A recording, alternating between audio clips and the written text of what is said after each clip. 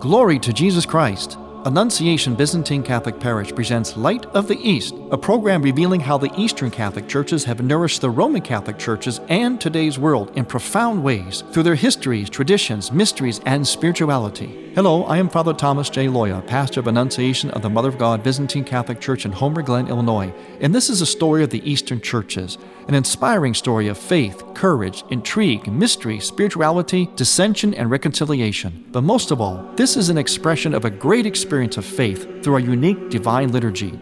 Join with me now as we look toward the Light of the East. Light of the East is also supported by Eastern Christian Publications, where you can find the prayers of the Catholic Byzantine Daily Office at ecpubs.com, and by EasternChristianMedia.com, a broadband network for you to learn more about the Eastern Catholic Churches. That's EasternChristianPublications.com. Glory to Jesus Christ. Welcome to Light of the East. I am Father Thomas Loya, your host. Well, we have all come through the great holy days of the Nativity of our Lord Jesus Christ in the flesh, and His circumcision and His baptism, the Theophany, the visit from the Magi, and so on. Great, illustrious, splendid feasts. And I'm sure we did feast splendidly as well through those days. I certainly did. But now we're going to start to transition and look towards another great era and aspect of the liturgical calendar, and that would be Lent. It'll be here before we know it. And an interesting thing that's happening in the calendar is that as we transition, and very appropriately so, we come upon a week that is just filled with examples of monks, of monastics, and that's very appropriate because monasticism, of course, has a great deal of what we call asceticism to it, and that's something we're going to be involved in a matter of a few weeks as we enter into Lent. So we'll move away from all the great celebrations of the past splendid holy days and go into a more monastic time in our life. And to help us understand that better, first I'm going to do two things. I'm going to read a little story of a monk that we celebrate today in the Byzantine liturgical calendar, and then we're going to visit with one of our good friends here at Light of the East. Well, so first of all, the story of Holy Father Theodosius the Great, and I'm reading this for a specific reason in regard to the guest we're going to have today in Light of the East. The first founder and organizer of Cenobitic monasticism. Now that means monastics that are in community. He was born of devout parents in Cappadocia in the village of Mogoresus. As a young man, he visited Simeon Stylites, who blessed him and predicted for him great spiritual glory. Theodosius set out in search of a place in which to found a monastery. He took with him a censer containing cold charcoal and incense. At the place where the charcoal suddenly ignited of itself, he stopped, settled down, and began to lead a life of asceticism. There, very quickly, gathered around him many monks of different nationalities and with different languages. But on a day when they were to receive communion, all the brethren gathered in the great church where the service was conducted in Greek. The refectory was common to all. They held all possessions in common, labored in common, endured in common, and often hungered in common. Theodosius was a sublime example to all the monks, an example in work and prayer and fasting and vigils and in all the Christian virtues. And God endowed him with the gifts of wonder-working, to heal the sick, to be present and help from a distance, to tame wild beasts, to predict the future, and to increase bread and wheat. Prayer was on his lips day and night, and he entered peacefully into the rest of the Lord in the year 529 at the age of 105. Okay, a little bit about St. Theodosius the Great, a great monk who we celebrate in the Byzantine liturgical calendar, January 11th. Another great monk, actually the founder of monasticism, St. Anthony. Now, he was a hermit, whereas Theodosius founded the Cenobitic life. But to actually give us some insight into all of this, we're going to bring into our program today our special guest and good friend of ours here at Light of the East, Abbot Nicholas from Holy Resurrection Monastery in St. Nunzias, Wisconsin. Welcome, Abbot Nicholas. Thank you, Father Tom. It's always a delight to be speaking to you. Abbot Nicholas, I read this, as I mentioned to the audience, I read this particular story on purpose because you and I have spoken a number of times about monasticism in the United States. In other words, in what we call the New World or North America, sometimes called the diaspora. In other words, the country that is not of the origins of many monastic communities. So here we are in North America, in the Western world, and you are trying to establish and perpetuate and develop Eastern monasticism in a Western world. And one of the things that we talked about is some of the challenges and also some of the solutions as you see them from your experience of monasticism. And some of it is very similar to what I just read from the story of St. Theodosius. So maybe tell us a little bit about the particular challenges of monasticism in North America and what your solutions might be. Yes, Father Tom. First of all, I think it's relevant that we talk about this topic at this time. This time when, first of all, we heard a few months ago that the Holy See has finally lifted the ban on married Eastern Catholic priests in the U.S. and in the New World. Now, this, for close to 100 years, was a source of contention because Eastern Catholic clergy, like Eastern Orthodox clergy, the tradition is that they can be married or that they can be monks. There's two types of priests, there's two types of faithful, married and monastic. And although in the home countries they had monks and nuns and married people and married priests and also celibate priests, monastic priests, in the U.S., because the Roman Catholic Church is by far the biggest Catholic church here, there was a ban placed on having married Eastern Catholic priests in America. And of course, this created enormous heartache. We weren't able to follow our tradition. It was seen as a great injustice, and there were even schisms that occurred back into Orthodoxy because of this lack of respect for the Eastern tradition. Finally, Pope Francis has lifted the ban, and so now in the U.S. and pretty much in the New World, Eastern Catholic dioceses, Eastern Catholic eparchies, can ordain married men, they have to be married before they're ordained, to the diaconate and to the priesthood of the Eastern Catholic churches. And so this is going to make us more faithful to our tradition, and I think it's going to provide a completely new dynamic in Eastern Catholic life in America and in the New World. Now, I do want to, while I say that, I do also want to say that I hope that at this time when this is done, the Holy See will also similarly take initiatives to undo another great injustice, and that is the lack of the presence of authentic, traditional Eastern Catholic monasticism in the New World, in America, Australia, Canada, and so forth. Because some of the challenges that traditional monastic life is facing in the New World are unique to the New World, just like the challenges that married clergy face in the New World is unique to the New World. So I'm hoping that the Holy See is going to address that, because the Christian faith, apostolic celibacy, is absolutely an essential of the Holy Catholic Orthodox Apostolic faith. We can't ignore that. Whether you have married priests or not married priests is another issue. But the place of apostolic celibacy is absolutely vital for the life of the Church. It began from the very beginnings, especially with martyrdom, red martyrdom, and then once red martyrdom ceased, then white martyrdom became much, much more important. And the bishops, after the possibility that they weren't going to be martyrs, then universally all the bishops were chosen from the ranks of the monks, the white martyrs, you might call them. And so from the very beginning, this is an essential apostolic part of the church that we can't lose. If we lose that, we cease to be part of the church.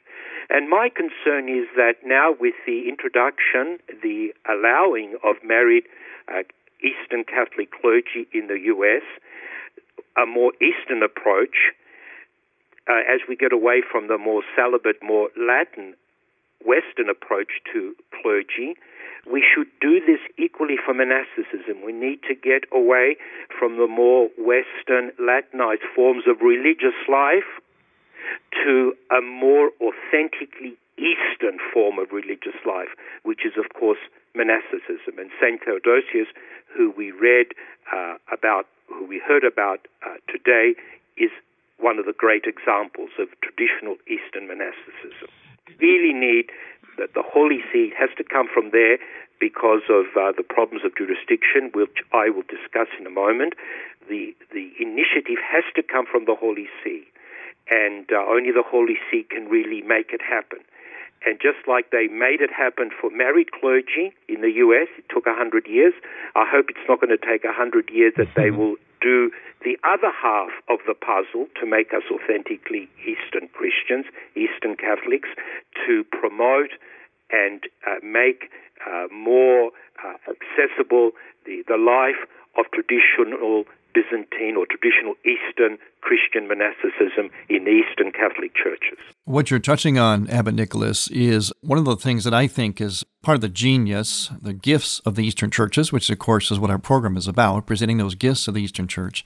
And that gift, that genius, is this understanding that monasticism and marriage are not diametrically opposed, but rather interdependent. One, in a sense, subsists in the other. They need each other, and the Eastern churches have known that. Even where they had a married clergy, I always say to people, ironically, the church that has a married clergy is also the church that gave the world celibacy, meaning monasticism. So there's a real interdependence there that we're going to talk about when we come back. Our special guest today is Abbot Nicholas from Holy Resurrection Monastery in St. Nunzias, Wisconsin, and I am Father Thomas Loya on Light of the East. We're excited to welcome another news station, now part of the EWTN radio family. Hello to everyone listening on FM 104.9, KEUC Eucharistic Radio, serving Ringwood, Oklahoma. Congratulations to Jeff Vinnell and his hard-working team at our longtime affiliate, Oklahoma Catholic Broadcasting. Again, welcome to all our new listeners hearing us on FM 104.9. KEUC, serving Ringwood, Oklahoma, the newest member of the EWTN radio family. Light of the East mission is Christianity's reunion, and to tell the story of the Eastern lung of the Catholic Church, we need your support. In order to keep Light of the East on the air, you can make a donation now by going to ByzantineCatholic.com. That's ByzantineCatholic.com, and then donate securely using any major credit card. With your help, we can keep Light of the East's illumination bright. It's no secret that Father Loya and other speakers from the Tabor Life Institute are available to speak at your parish or group on marriage and family topics, seen through the lens of St. John Paul II's Theology of the Body. Other topics include Eastern Christian spirituality and the significance of art in the Church. The Tabor Life Institute can arrange for marriage encounters, parish missions, and can help your parish facilitate teen faith formation in either English or Spanish. For Father Loya and other speakers, contact the Tabor Life Institute by writing to taborlife@earthlink.net. That's Tabor spelled T-A-B-O-R, life, at earthlink.net. You're listening to Father Thomas Loya on Light of the East. More to Life with Dr. Greg and Lisa Popcak. The Church has 2,000 years of wisdom to share on what it takes to live life gracefully. We're so overwhelmed by how much our faith has transformed our marriage and family especially. We want everyone to experience the incredible gift that the Catholic vision of life and love really is. More to Life with Dr. Greg and Lisa Popcak. Weekdays, 10 a.m. Eastern on EWTN Radio.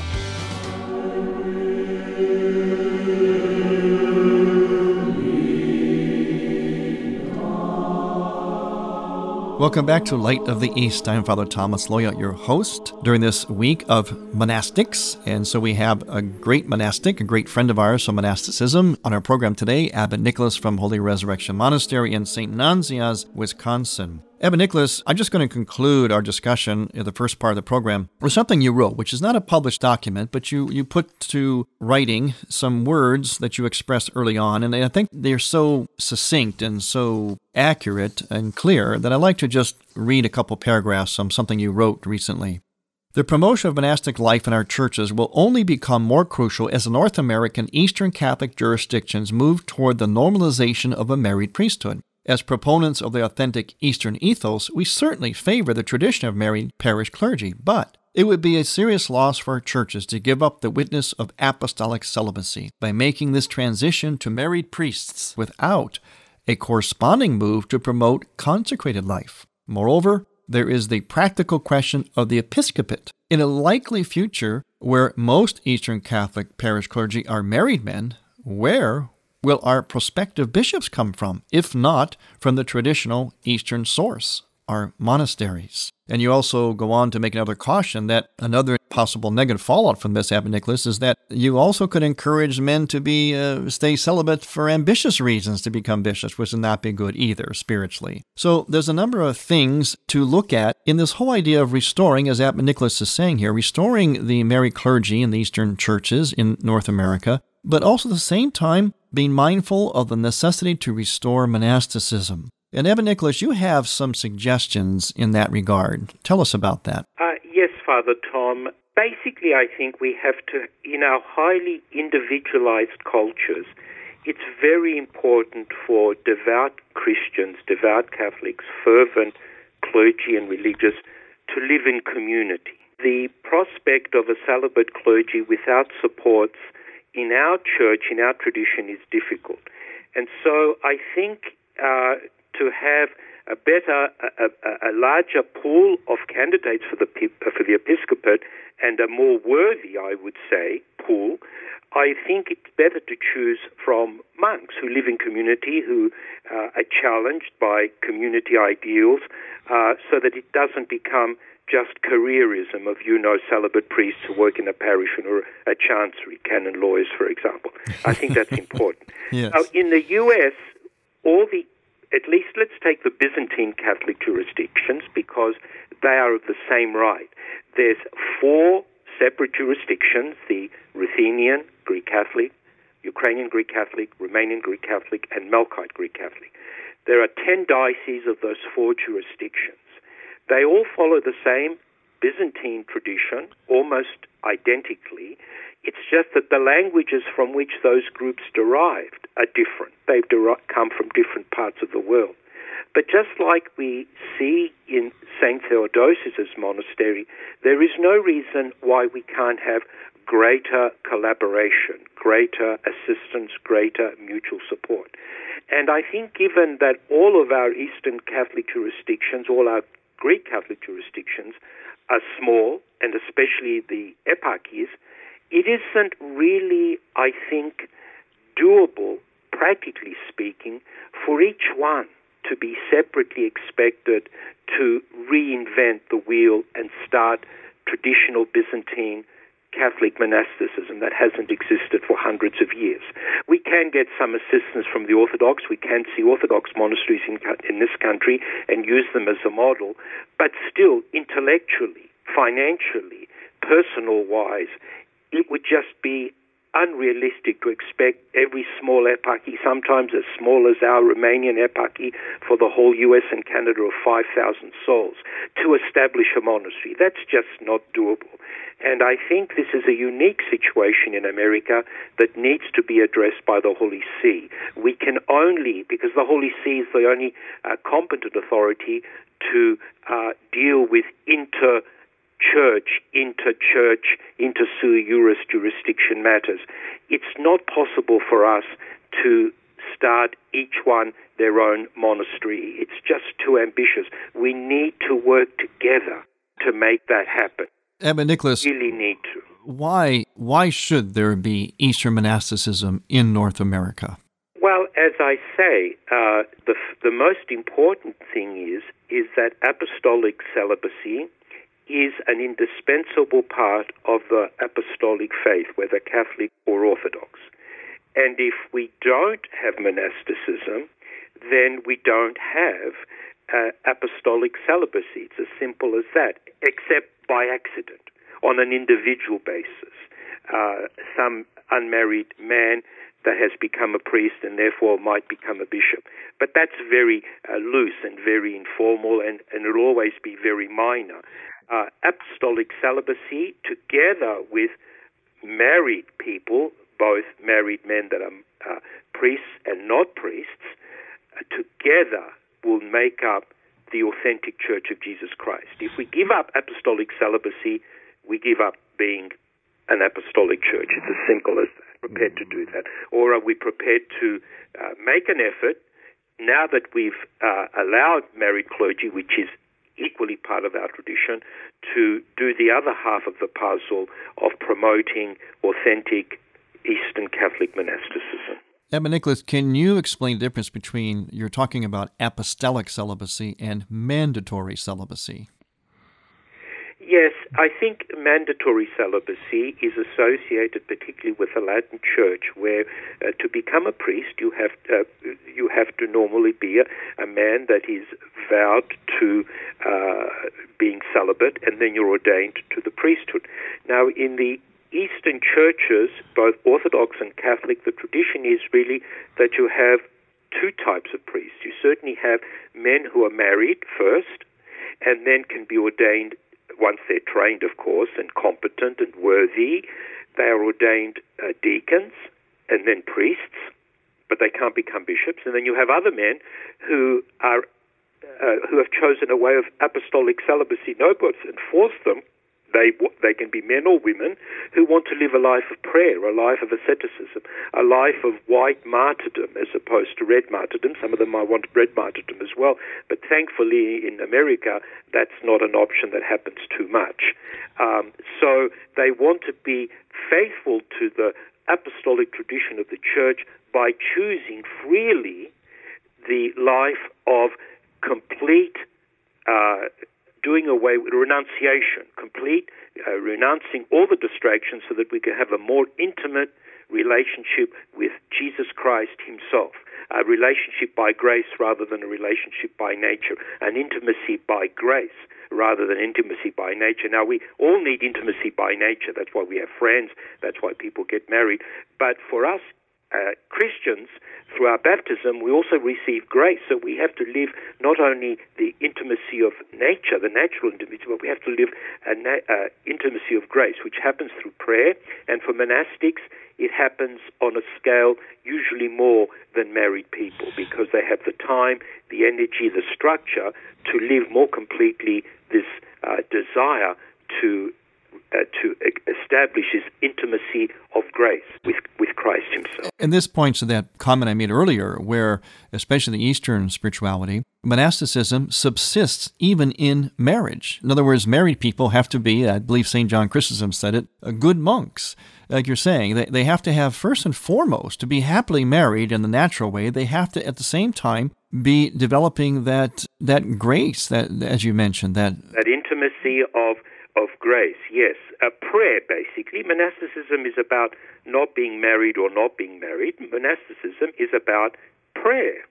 And a married man that prays more than a monk in a monastery is more a monk than a monk in a monastery, even if he's married. It's not whether you're married or not that makes you a monk. It's how deep and how extensive your prayer life is. That's what is the essence of monastic life.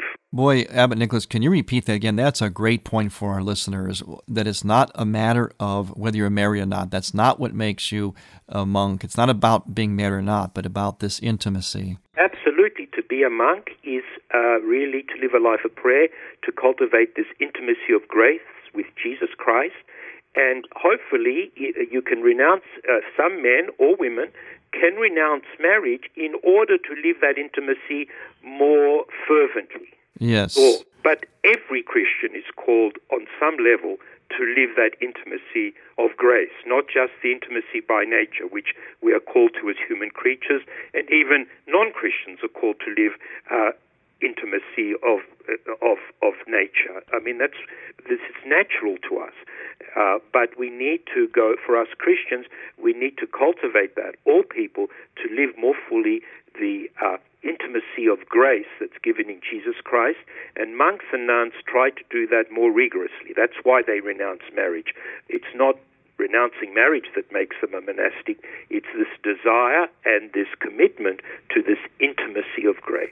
Well, Abbot Nicholas, we're almost out of time here, so where can people find out more about your monastery? Well, the best place, of course, is to go to our webpage, which is HRM, initials for Holy Resurrection Monastery, hrmonline.org, hrmonline.org, and there are emails addresses there and phone numbers and physical addresses and a wealth of information. It's a great place to go to find that intimacy with God, as we're talking about here. In fact, we'll be visiting with our children, as we do each year, Abbot Nicholas, pretty soon. We'll be seeing you up there at the monastery. We're looking forward to that. And they do too. Imagine, children today look forward to visiting the monastery. A real tribute to what you're doing there, Abbot Nicholas. Thanks again for being on Light of the East with us, and I am Father Thomas Loya on Light of the East.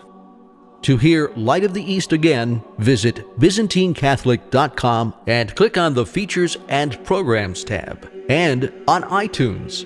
Thank you for listening to Light of the East. We encourage you to tell a friend about Light of the East and to visit ByzantineCatholic.com. Light of the East is produced by ADC Media.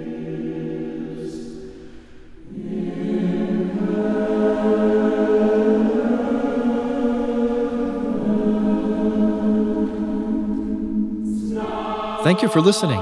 Next week, we will return to the Light of the East. To learn more about Annunciation Byzantine Catholic Parish, visit our website, ByzantineCatholic.com, where you will also find an archive of all of our programs. In order to continue Light of the East with its mission of Christianity's reunion, we need your support with a donation. Any amount will be a blessing. Please make out a check to Light of the East Radio and send it to Light of the East, 14610 Will Cook Road, Homer Glen, Illinois, 60491. That's Light of the East, 14610 Will Cook Road, spelled WILL-COOK